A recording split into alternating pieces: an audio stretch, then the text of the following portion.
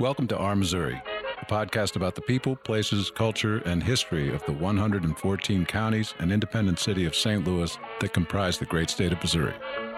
Each episode focuses on a topic related to the state, ranging from publications about Missouri's history to current projects undertaken by organizations to preserve and promote local institutions.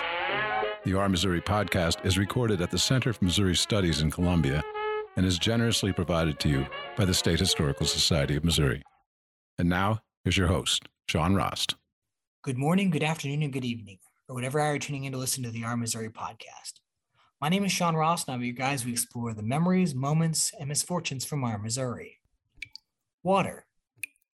Did you ever stop to think just how important water is to your everyday life? From health, sanitation, and nutrition to transportation, recreation, and cultural identity. Water is just as important today as it has been for countless people for generations. Whether it's the Mississippi River, the Missouri River, or the endless list of rivers, creeks, ponds, lakes, and even fountains that dot Missouri's landscape, this series is all about water. So with that, let's dive right in to water and waterways. Our guest today is Loring Bullard. He holds a master's degree in natural and applied science from Missouri State University and is presently the watershed planning and grant assistant for the James River Basin Partnership. Previously, he serves as the executive director of Watershed Committee of the Ozarks. He is the author of several books, including Consider the Source, A History of the Springfield, Missouri Public Water Supply, Healing Waters, Missouri's Historic Mineral Springs and Spas, and Living Waters, The Springs of Missouri. Welcome to Our Missouri, Loring. Good morning. Now, let's talk about the origins of these projects. Talk about the origins behind writing Healing Waters and Living Waters. Well, they're both about springs, and I have always been fascinated by springs. In one of the books, I talk about my early experiences as a kid camping with my family at Bennett Springs. We grew up in central Missouri, and that was kind of a close place to go camping. And I just remember walking up and looking at that spring and thinking like, oh my gosh, it's so beautiful and it's so mysterious. All that water just kind of pouring out of the earth, it just really fascinated me. And then my career was really in environmental science related topics. And so springs were always kind of a subject of study for me. We had projects where we sampled springs and things like that. So I was always interested in them. And then I worked with the state on a book called The Springs of Greene County. And one of the springs, it wasn't in Greene County, but it captured my attention. It was nearby. Was Ponce de Leon, which was a little tiny village down in Stone County. And I read that, it was the largest city in Stone County at the turn of the century. And today there's like maybe 30 people living there. It's just a little tiny town. And I kind of was intrigued by the fact that so many people were attracted to that area. And it turned out that the promoter or developer of Ponce de Leon was a guy in Springfield. And he had a healing experience at a spring down there, and he told people about it. And then he started promoting this town as a spa town. And of course, the people flocked in, they camped out in tents, they built houses and stuff and started using this spring. And that in turn, I think is really sort of a nationwide trend that was going on at that time, talking about, back in the 1880s, this tradition of healing springs and believing that springs could cure what ailed you, kind of no matter what it was. And that in turn came over from Europe, and it goes clear back to the, 1300s in Europe. The idea that these springs have sort of magical healing properties, and you could obtain health and long life by drinking them or bathing in them or putting them into potions and all kinds of things. And so that healing waters history goes way back, and that to me is a great part of the fascination, is doing the research and kind of seeing what's behind these sort of large scale movements, of people that are attracted to these kind of places. So Now, as you're doing the research for both those books, and you mentioned the previous one as well, Are you visiting these sites? Are you reading documents? Are you going to archives? Where are you going to kind of build this narrative about this history? All of the above. Especially with the healing springs, a lot of those little towns like Ponce de Leon don't even exist anymore. And so what I tried to do is I tried to find as many of those sites as I could. With the spring book, the regular springs, I tried to do a lot of site visits and talk to people that lived in the area as well. But most of those can at least be found. You can track them down. It was really a wide range of things in terms of the research. I was really helped a lot by like the Missouri Historical Society, St. Louis Historical Society, and a lot of counties have historical societies, like the one in Warrensburg, Johnson County, I think it is, that has a whole lot of information about Pirtle Spring up there, which was a big resort area at one time. What I usually would do also is see what there was written in county histories, and most counties have a history. A lot of them go back to the 1880s and 90s. They usually had some information, but I found very quickly that the county histories were not totally accurate a lot of times in the information that they had. And so what I would try to do is find someone in the community, and usually you can call like the city clerk of a town, or maybe a mayor or someone like that, and say, who in your community knows the local history? And it's really amazing how many of these people you can come across just by asking, who is it? And usually there's just one or a few, in any town who kind of are the keepers of the history. And those people then can guide you to documents. They can often take you to the site. They can a lot of times tell you personal experiences about this, their interaction with these springs and things like that. So that a lot of times was sort of the best way to start, at least, was to try to track down someone locally who had that kind of history in their mind. And then from there, there was a lot of back and forth research at the libraries. And most communities have a library with a pretty good history section. So, and I kind of delved into the Western Historical Manuscript collection a little bit, which was very helpful. The folks at the State Historical Society were very helpful in tracking down documents and archive materials and images from the past, which, as it turned out, were some of the hardest things to find on a lot of these, especially the old healing waters, this spa towns and things.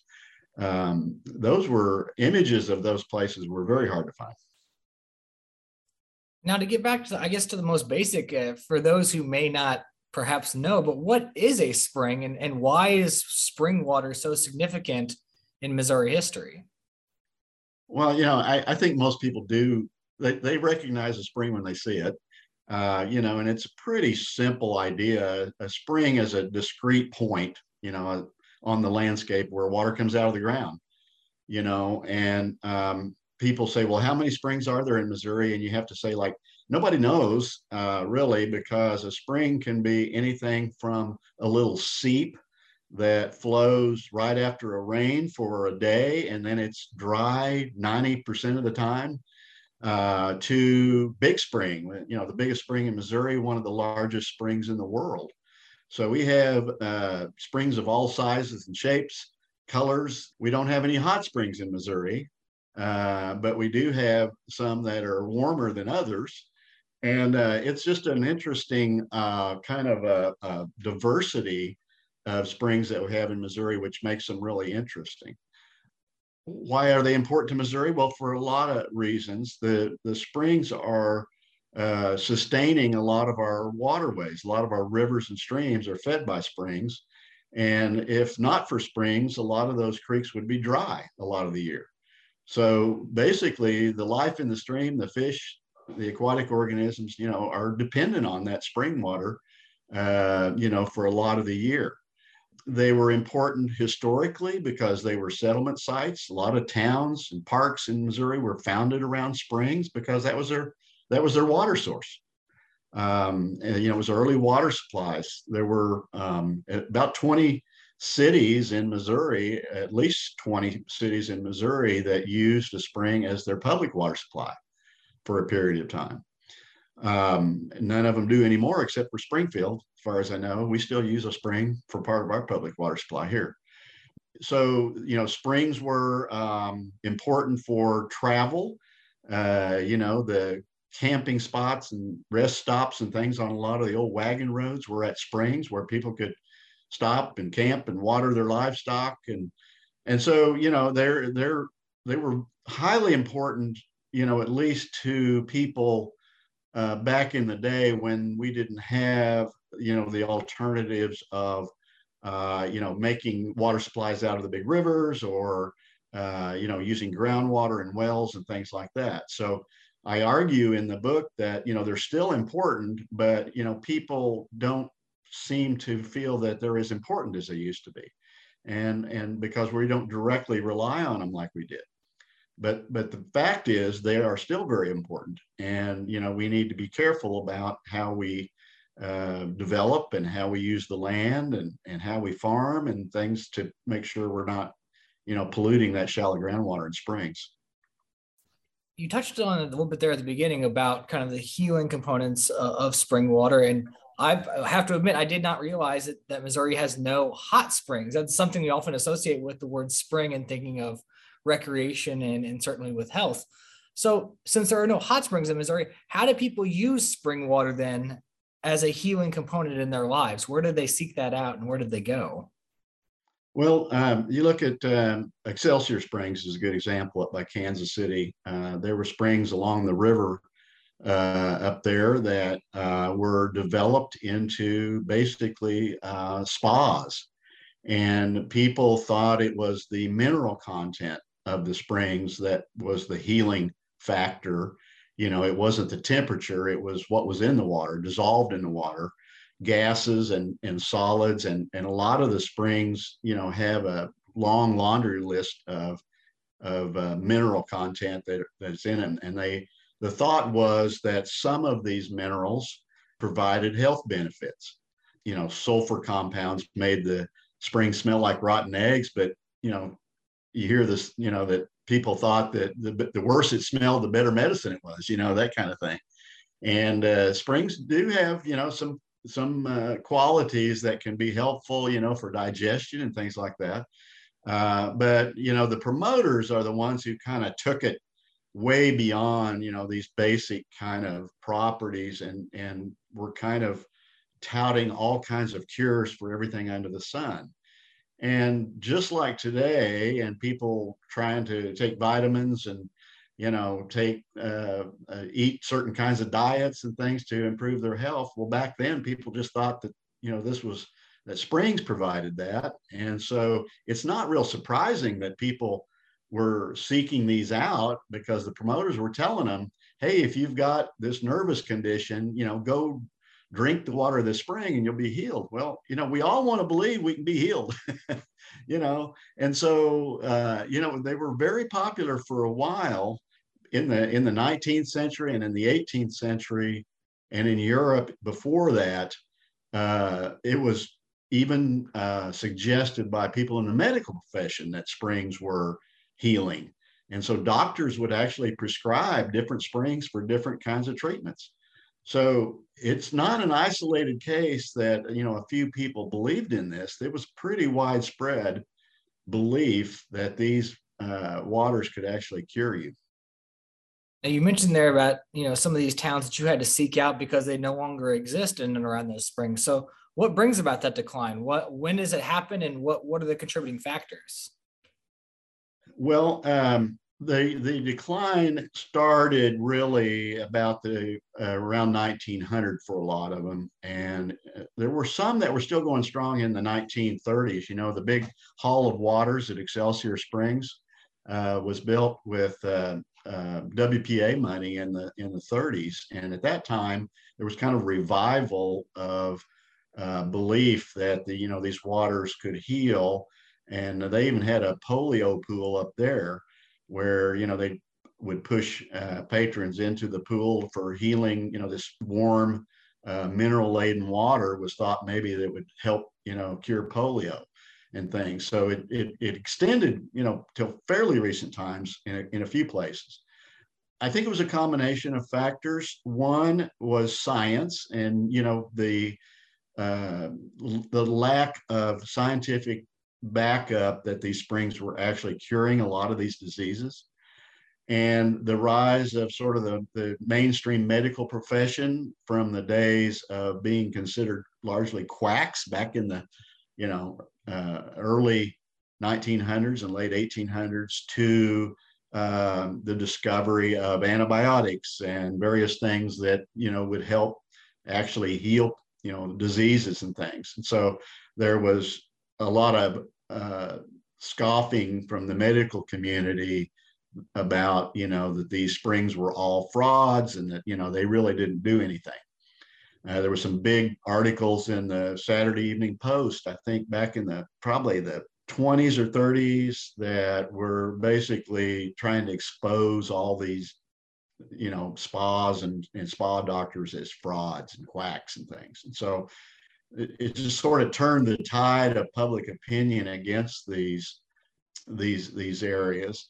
And a lot of it too was kind of just the social aspects. A lot of people went to the spas back in the day because it was the thing to do. It was fashionable. People went there and dressed up and had fine dinners and played games, and they had horse races at a lot of these, and pin bowling and all kinds of recreational things at these places. And the springs kind of sort of shrank into the background in a lot of those. I think about Montesano, which is south of St. Louis, around Kimmswick. There was a healing spring up there, and they ended up building this huge entertainment area park, Montesano Park, around it, with rides, roller coasters, and dances and dance pavilions, all kinds of things. And the spring water was sort of a novelty, at that point. So, it's kind of it's a long and complex history. And, I don't think there's any one thing you could say this is what did them in, but, clean drinking water, where people, began to be told that springs could be polluted and it wasn't necessarily a good idea just to drink out of springs without the water being treated.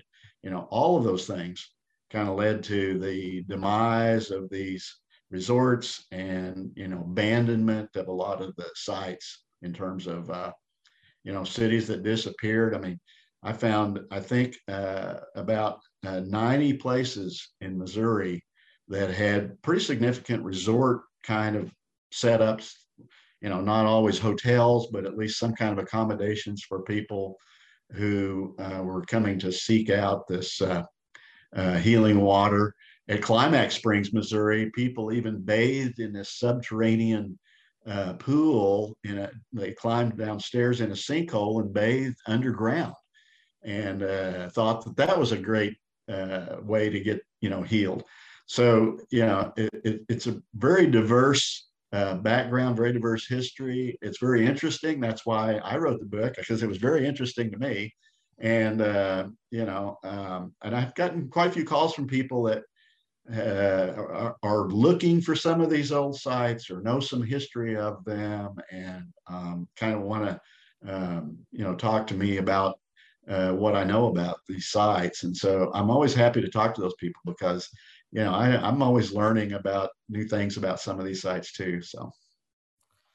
Well, thinking about that, you talked about some of those kind of now long gone communities, and then you even mentioned active ones, talking about Springfield and its ties and its public water to the springs.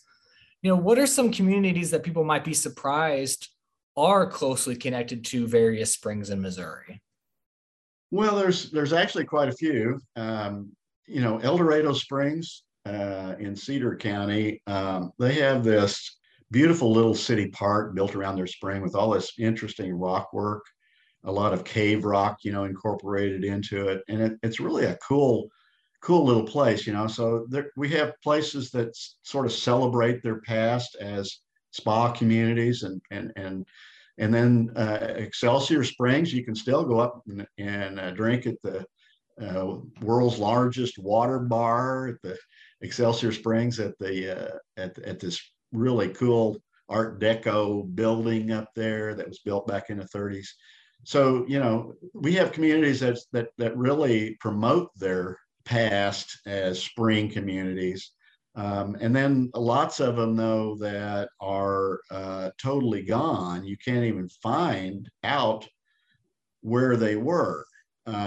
But we also have kind of in between some areas that have some significant remains, artifacts, places where you can still see old bathhouses or foundations of buildings, or there's rock walls and places where you can see where this spring, once was part of it was kind of a central feature of their landscaping and of their design of this community. So we've got all of those things in Missouri, which makes it again very interesting. I would like to see, and I made this point in the book, Healing Waters book, that I would really like to see some efforts at preservation on some of these sites, because they are slowly fading away, and they're pretty important to some of the local people, but hardly anybody outside that area knows anything about them. And so you have places like Shoto Springs, which was up just south of I-70 in Cooper County, where the old swimming pool is still there out in the middle of this big open area, grass area, is the old remains of the old swimming pool, and the spring still wells up inside a tile right there on the site. And so, I think that's worthy of some effort at historic preservation, interpretation. It would be nice for Missourians to be made more aware of this really important part of their, past, the environment that, we enjoy here in Missouri and things. So that's something I would kind of hope would come out of, interest in these healing waters is some efforts toward that. Now, thinking about springs, and you've visited and written on many of them, for listeners who might be interested in recreation as we get warmer weather, hopefully, an outdoor trip or just natural beauty, what is a spring or maybe even springs that you would recommend to them? Well, there's a lot of big, beautiful springs in the Ozarks, and there's actually some nice springs in North Missouri too. They're usually small, but the big spring, for example, the biggest spring in Missouri, puts out over twice as much water as St. Louis uses. St. Louis's public drinking water supply in a day. That spring puts out more than twice as much water as they use in a day in St. Louis. That's a lot of water. 380 million gallons a day, is a lot of water. And Big Spring ranks among the biggest springs in the world.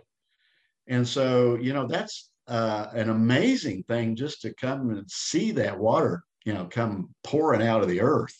It's just an incredible sight.